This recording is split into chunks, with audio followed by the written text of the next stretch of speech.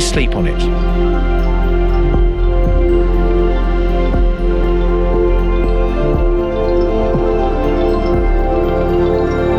In this first series, we explore sleep and how it impacts those with ADHD.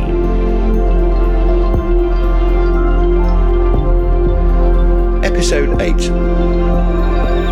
I talk to Tony Lloyd from the ADHD Foundation about the amazing work that they do and the impacts of ADHD on daily life.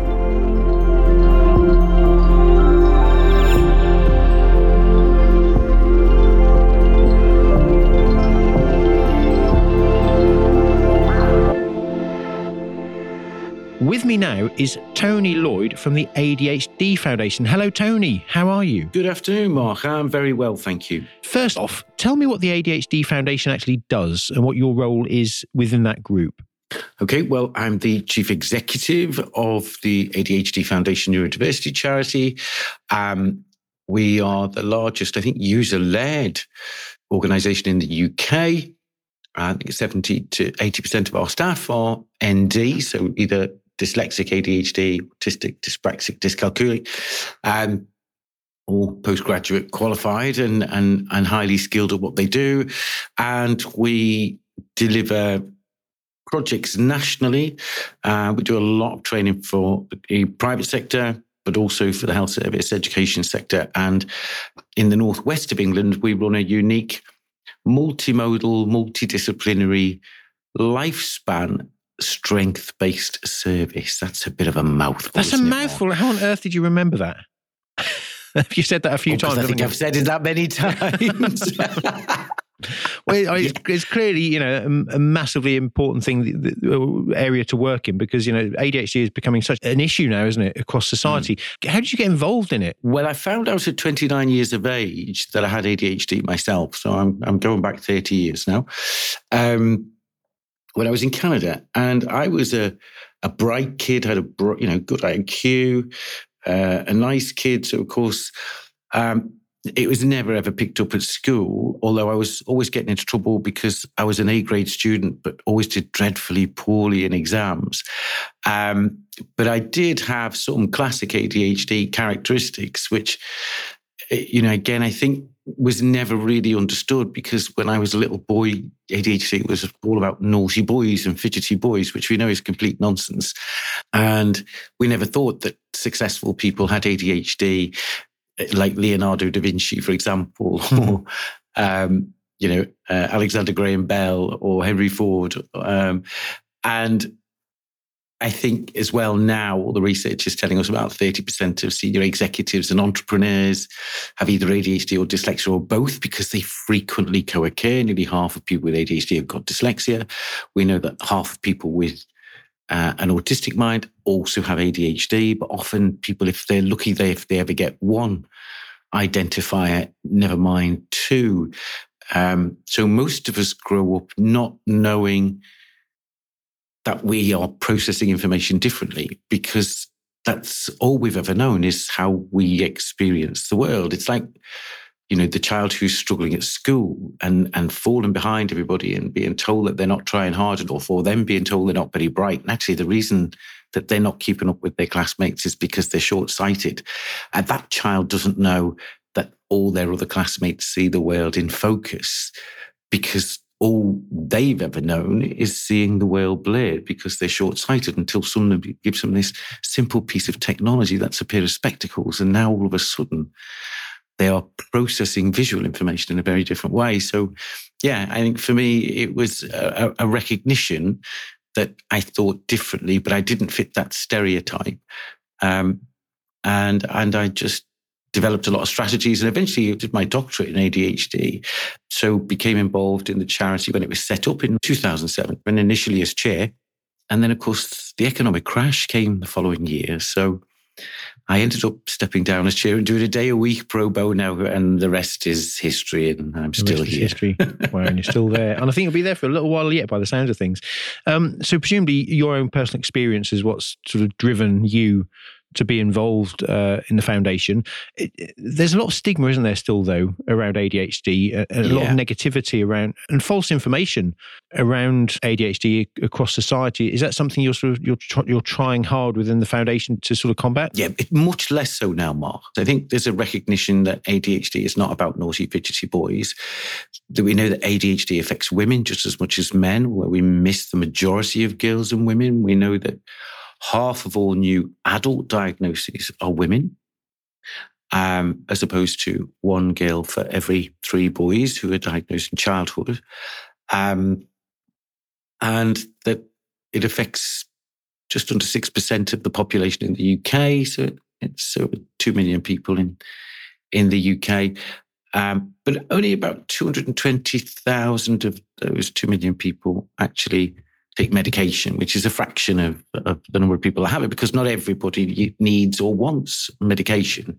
And I think there are many people who've just learned to play to their cognitive strengths and find careers and lifestyles that really work for them, whether that's ADHD or dyslexia or autism or a combination of all of those things. We know that 70% of people who work in media are neurodiverse or neurodivergent, depending on which term you prefer. We know that I think it's something like 54% of people in the construction industry. We know that there's a really high prevalence of people in performing arts, sport, but you'll find people with ADHD in every profession: barristers, MPs, surgeons, you name it, hiding in plain sight. And one thing that seems to be a common thread across people I've spoken to that have ADHD is the impact on their sleep. Now, is that something that affects you? What's your sleep experience with ADHD? You sound like you've got some tales to tell there. Yeah. Well, I think the thing about ADHD is there's a lot of enduring myths, Mark. This idea that you can't concentrate. You can concentrate, but it's got to be something that, at a very instinctive neurological level, captivates you. But the problem with ADHD is not so much an attention deficit as it is an attention surplus. It's a bit like being in a living room with 6 televisions on, but you can't watch the channel you want to watch because you can't filter out the other 5 televisions. And I think it was Ned Halliwell who described it as having a Ferrari brain with bicycle brakes. Your mind doesn't work it doesn't work in a linear fashion. It almost works in a kaleidoscopic fashion. You have denser synaptic connections in the part of the brain that deal with visual memory. So I could forget where I've left my keys this morning, but I can go to a city that I've not been to for 20 years and remember my way around. I have great visual memory, visual imagery memory. And I can see potential and possibilities in lots of different ways. It's this lateral thinking. And of course, the challenge when you want to go to sleep, even though you're exhausted, is that your brain is still going at 100 miles an hour. So even though you're physically exhausted, your brain is still going off at all kinds of tangents. And that's one of the reasons why ADHD, I think, it's associated with creativity and entrepreneurship and workaholism, because even if you're not physically hyperactive, often your brain is. So it's a bit of a challenge when it comes to trying to get to sleep at night. And what kind of strategies have you found that work for you in dealing with sleep? If I'm particularly stressed because it's been a tough day at work, I will do something called progressive muscle relaxation. There's some really good short videos of that on YouTube where you just tense every muscle group in your body, beginning with your toes, holding it for 10 seconds till it really hurts, and then gently relaxing.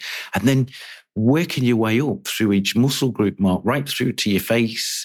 So it completely relaxes your body, and breathing more slowly at about 5 hertz. So in for 6 seconds, out for 6 seconds. That seems to slow down processing along the vagal nerve and seems to slow down your mind in a way that can help you get to sleep. And if I'm still struggling to get to sleep, I'll use an audiobook. Sometimes white noise like that helps.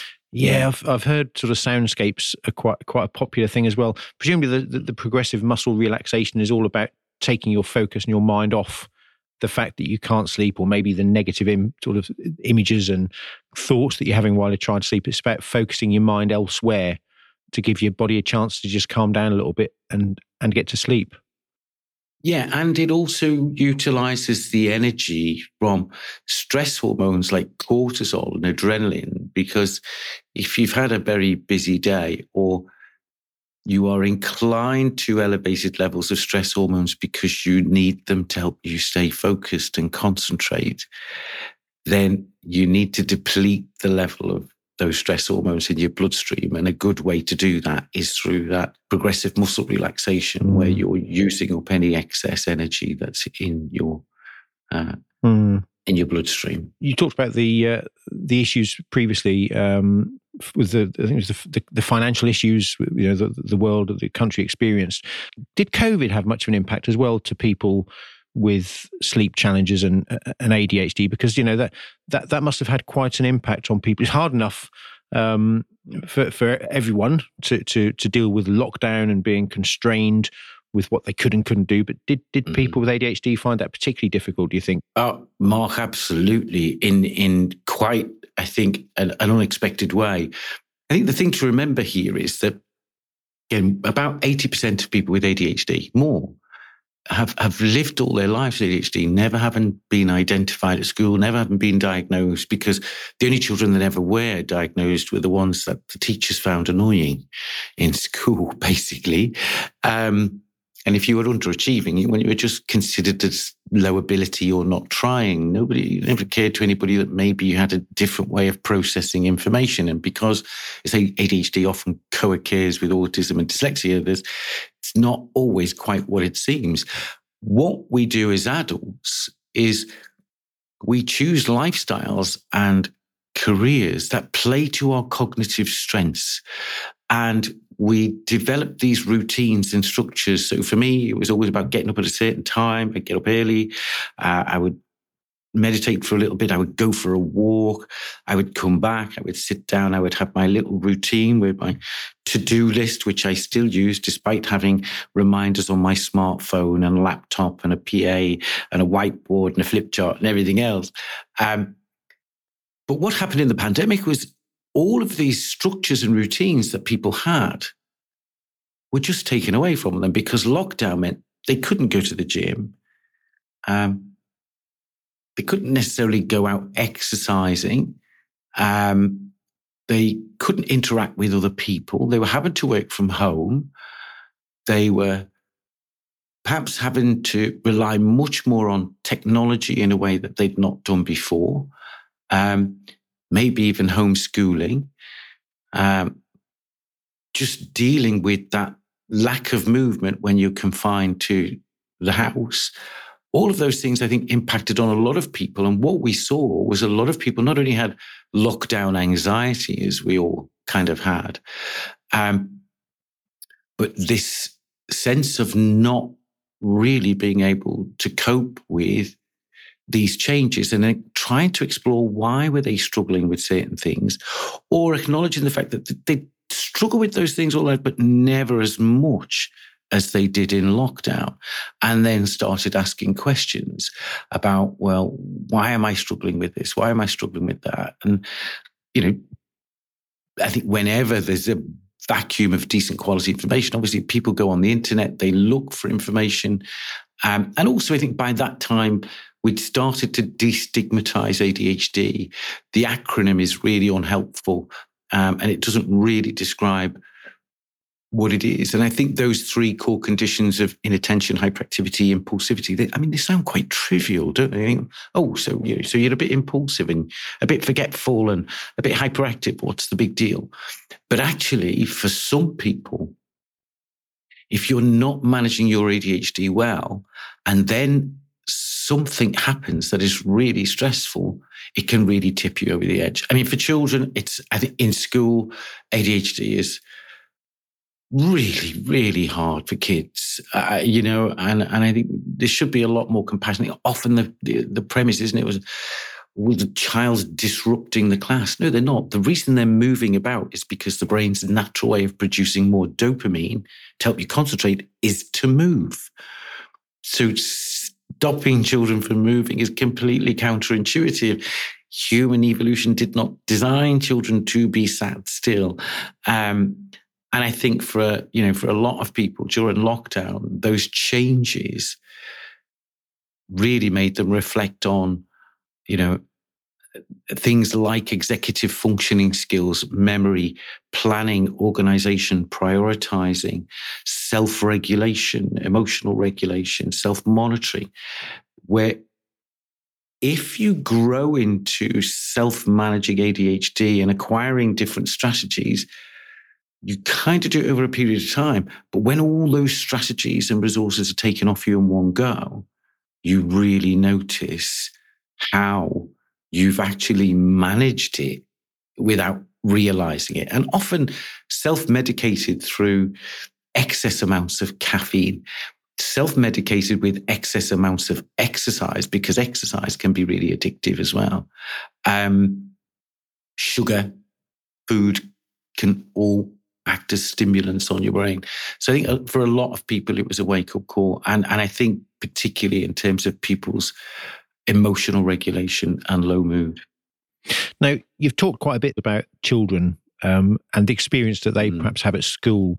And it's often said, isn't it, that children who've perhaps who've got ADHD have actually been diagnosed with sleep deprivation.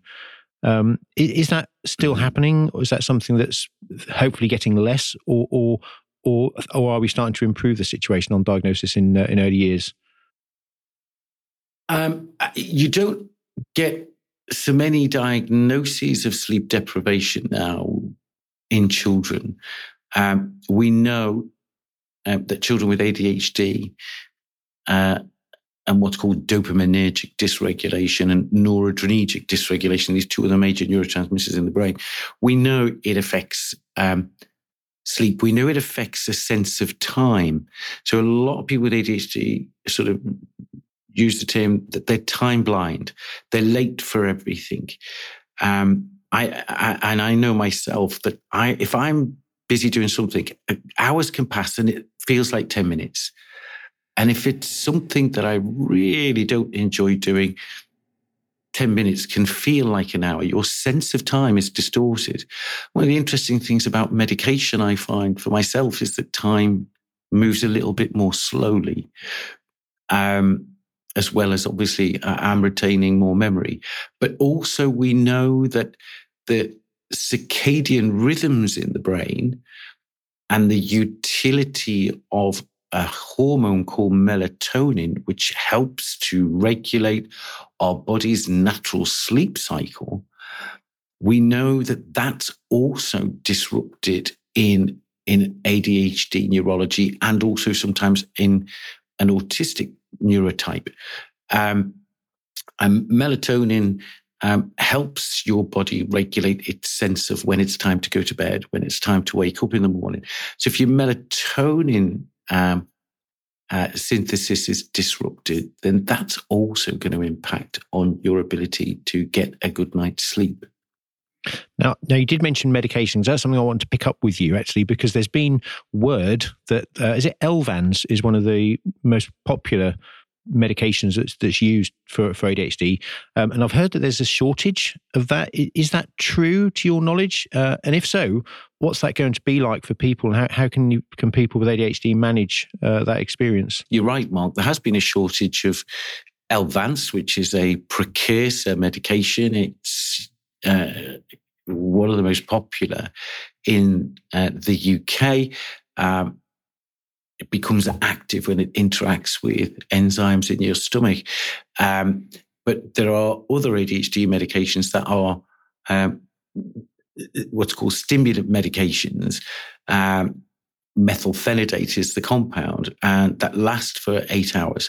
And there are several different brands of the same compound that people just couldn't get hold of. But it wasn't just ADHD medications. There are a number of other types of medications. So I don't think it was just about ADHD medications at all. I think there are some other issues involved in this. I do know that some of the shortage is attributed to the fact that the number of people taking ADHD medications in the UK has increased a lot over the past couple of years. It's now 210,000. But I mean, it's a fraction of the 8 million people who take antidepressants, for example. So it's not like there's this epidemic of people who've suddenly all started taking ADHD medication, and that's why there was a shortage. But I think globally, there have been some supply chain issues around ADHD medications. The short-acting ones were still available, but you can't take an alternative because it's a Class B medication, you've got to get permission from a consultant to try or use something different. And it's caused a lot of people a lot of difficulty. It's been really tough for kids in school. Because as adults, we can get up and move about when we want. We can go to the toilet when we want. We have a little bit more control over our day and the choices we make and things like that. In schools, it's much more difficult for children. And emotional regulation, for children who are easily upset or get anxious, because we know that anxiety in children with ADHD is really high, as it is with children with autism. And there's obviously a huge genetic overlap between ADHD and autism. So the ADHD medication shortage has been a real problem over the past 5-6 months. I am assured, having spoken to all the major pharma companies over the past couple of months repeatedly, that this situation should be resolved by January 2025, and hopefully it's not something that will ever happen again. It's very difficult, isn't it? And that has presumably impacts on every aspect of life, not just sleep, but people's emotional well-being, their ability to concentrate at work, at school, wherever they are. Yeah. And is that something that you work with people on? Is the impact of ADHD on those other areas of their life as well? Absolutely, yeah. I think it's also about context, Mark. I mean, there are many people I find in work, my job is much less stressful and much more productive when I take medication. There are a lot of people who would struggle to do their job at all. So that affects their economic independence, their ability to live. Some people really do need medication to function. Children in school really do need medication if they're not going to find school completely overwhelming. Different contexts demand different things from us. So yes, we've been doing a lot of work with a lot of agencies and a lot of resources on the website around how to manage ADHD successfully, not just with medication, because they say the majority of people don't use medication and don't want to use medication, or and that's absolutely fine. Of course it is. But for some of us that do, it's a really important part of our self-care and healthy kind of lifestyle routine. But integral to all of that, ADHD medication should never be used on its own. It should be used as an adjunct to a range of strategies, Mark, such as daily brisk exercise. Don't have to be an athlete. You can go for a brisk walk 2 or 3 times a day. Daily stress reduction strategies like progressive muscle relaxation, deep breathing, yoga, mindfulness. You can go for a mindfulness walk. You don't have to sit cross-legged to meditate. And also good nutrition. It's really important. People say, well, I'm not hungry in the morning. I always say, well, actually, it's got nothing to do with whether you're hungry or not. You eat when you get up because your brain needs energy, and it can't get energy without food. So forget whether you're hungry or not. Have a breakfast, preferably with some protein in it, like beans or tuna or cheese or nuts, because the energy that we get from protein lasts longer throughout the day. If you need to graze so that you're constantly giving yourself energy, nutrition, exercise, stress reduction, and of course good sleep. And we always recommend omegas, because there's something about an ADHD and an autistic brain where we don't metabolize long-chain fatty acids particularly well. And your brain is made up of 60% long-chain fatty acids. So every day, omega-3 and 6 combination for me is an absolute essential, always has been. But I think with medication, it's not a neurological El Dorado. It doesn't change everything that's happened in your life or change your personality. It simply helps your brain function so that when you are trying to make lifestyle changes and make them habitual so they become part of your daily routine, it's much easier to do that when you're using medication. Clearly, you know your stuff when it comes to ADHD. There's a couple of sort of, I'll say myths that I often see floating around about ADHD. They might be myths, they might not be myths. But I'm wondering if you can bust those myths for us. So the first one I see a lot of is that people with ADHD can't focus. And I think you alluded to an answer there before. So what do you think about that? Not true. You can hyperfocus. I have a lot of parents say to me, can't concentrate to do his homework, but he can focus on a computer game for 2 hours. But what they don't realize is that how that computer game impacts on your brain is what maintains your focus. In the same way that the colors and the design of what's on our smartphone screens stimulates the production of dopamine. So it makes scrolling almost a bit addictive on your phone. People with ADHD can concentrate. There are lots of people with ADHD. You've got lots of degrees and PhDs. It is about being able to focus on something that at a very instinctive level has relevance and interest for you. And I'll be quite honest with you, Mark, there are some things that I find so mind-numbingly boring.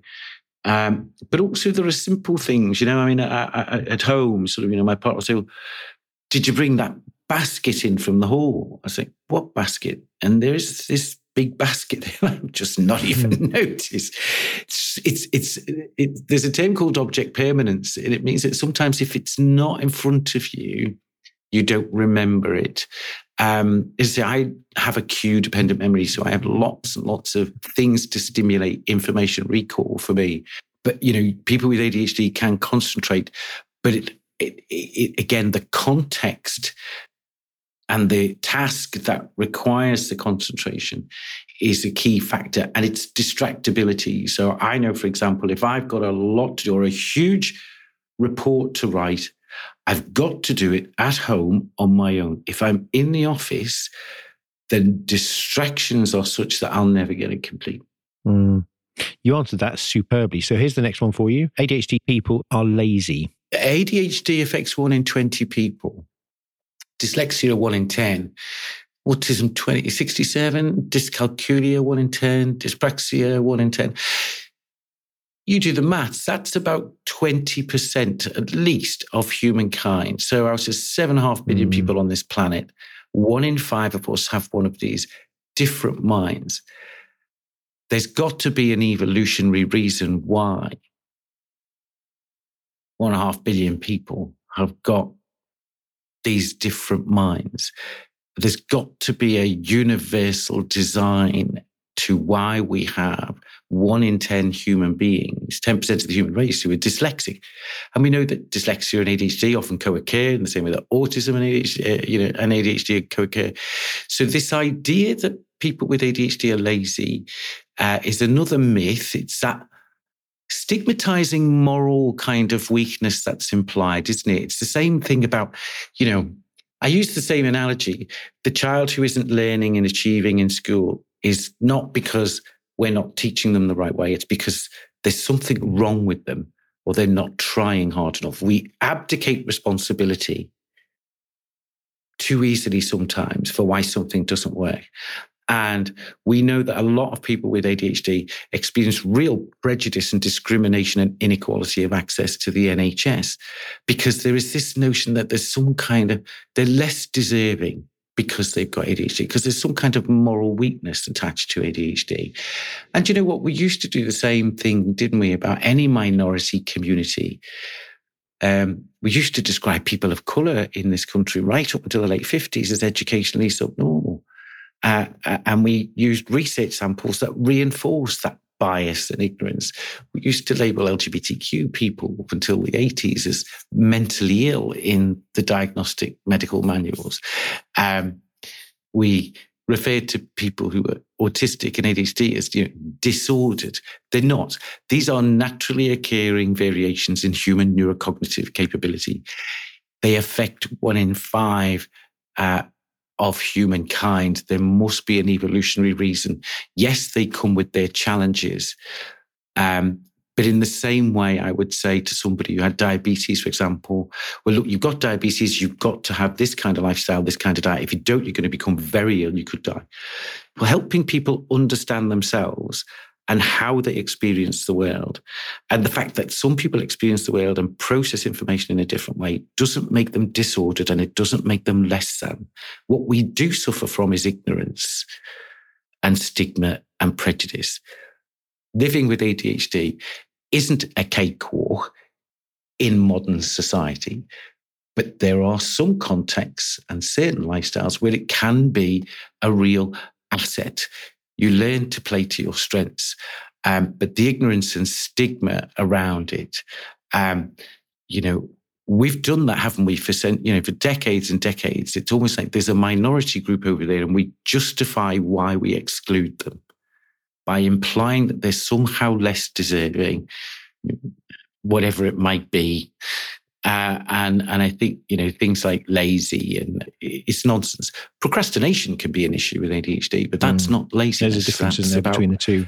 Difficulty with task initiation, which is a very different thing altogether. A lot of people with ADHD suffer from fatigue because being hyperactive, you burn up a lot of energy. If you've not eaten and your body doesn't have food for energy, you can have periods during the day where you feel quite tired. And that's why a lot of people with ADHD have sugar in their tea or eat chocolate a lot or graze food all day because they've got that constant energy supply. But the problem, of course, as you know, with a carbohydrate-based diet is your energy levels jump up and down, and it can really affect your mood as well. So no, it's a myth. Something I would love to explore with you is that statement about the evolution. And it's interesting because throughout our history, human beings' history, we've evolved essentially through survival of the fittest, where various different sort of characteristics are beneficial for survival. Because we live in such an artificial world now, we just don't have that need for survival that we used to have with predators just around the corner. And perhaps it's interesting that actually the evolutionary changes are coming from a different aspect now, from a neurological aspect. I think that human intelligence is so profound, isn't it? We only know a fraction of what the human genome is capable of in our brains. But, in the same way that nature has created 7.5 billion people, not one of whom looks the same or sounds the same, every one of whom has a brain as unique as their fingerprint, then diversity of mind is the universal design. For some reason, nature needs that diversity in order for us to thrive and adapt and evolve as a species. And I think that our notion of, normal or abnormal, I think is, again, born of this idea that, well, this is the best way. We used to make left-handed children sit on their left hand, didn't we? Because somebody somewhere said, you all got to write with your right hand. Well, says who? So, yeah, I think it is an evolutionary. There's a reason why human beings are all different and diverse, different colours, different heights, different interests, different talents. That's the beauty of humankind. And the day that everybody is the same is going to be a very boring world and nothing will happen. We will wither and die. I think people with ADHD bring something wonderful to the world. Quite agree. Now, one more question for you. If you could share one top tip to our listeners around ADHD and sleep, what would your one tip be? Self-care, self-compassion. Learn how ADHD impacts on you, because we're all different. We're the sum of many things. And it's not always a one-size-fits-all. It's about what works for you. Explore that. And if you need to, seek guidance. That's wonderful. Well, Tony, it's been an utter pleasure talking to you. So that's Tony Lloyd from the ADHD Foundation. Thank you so very much for joining us. Thanks a lot, Mark.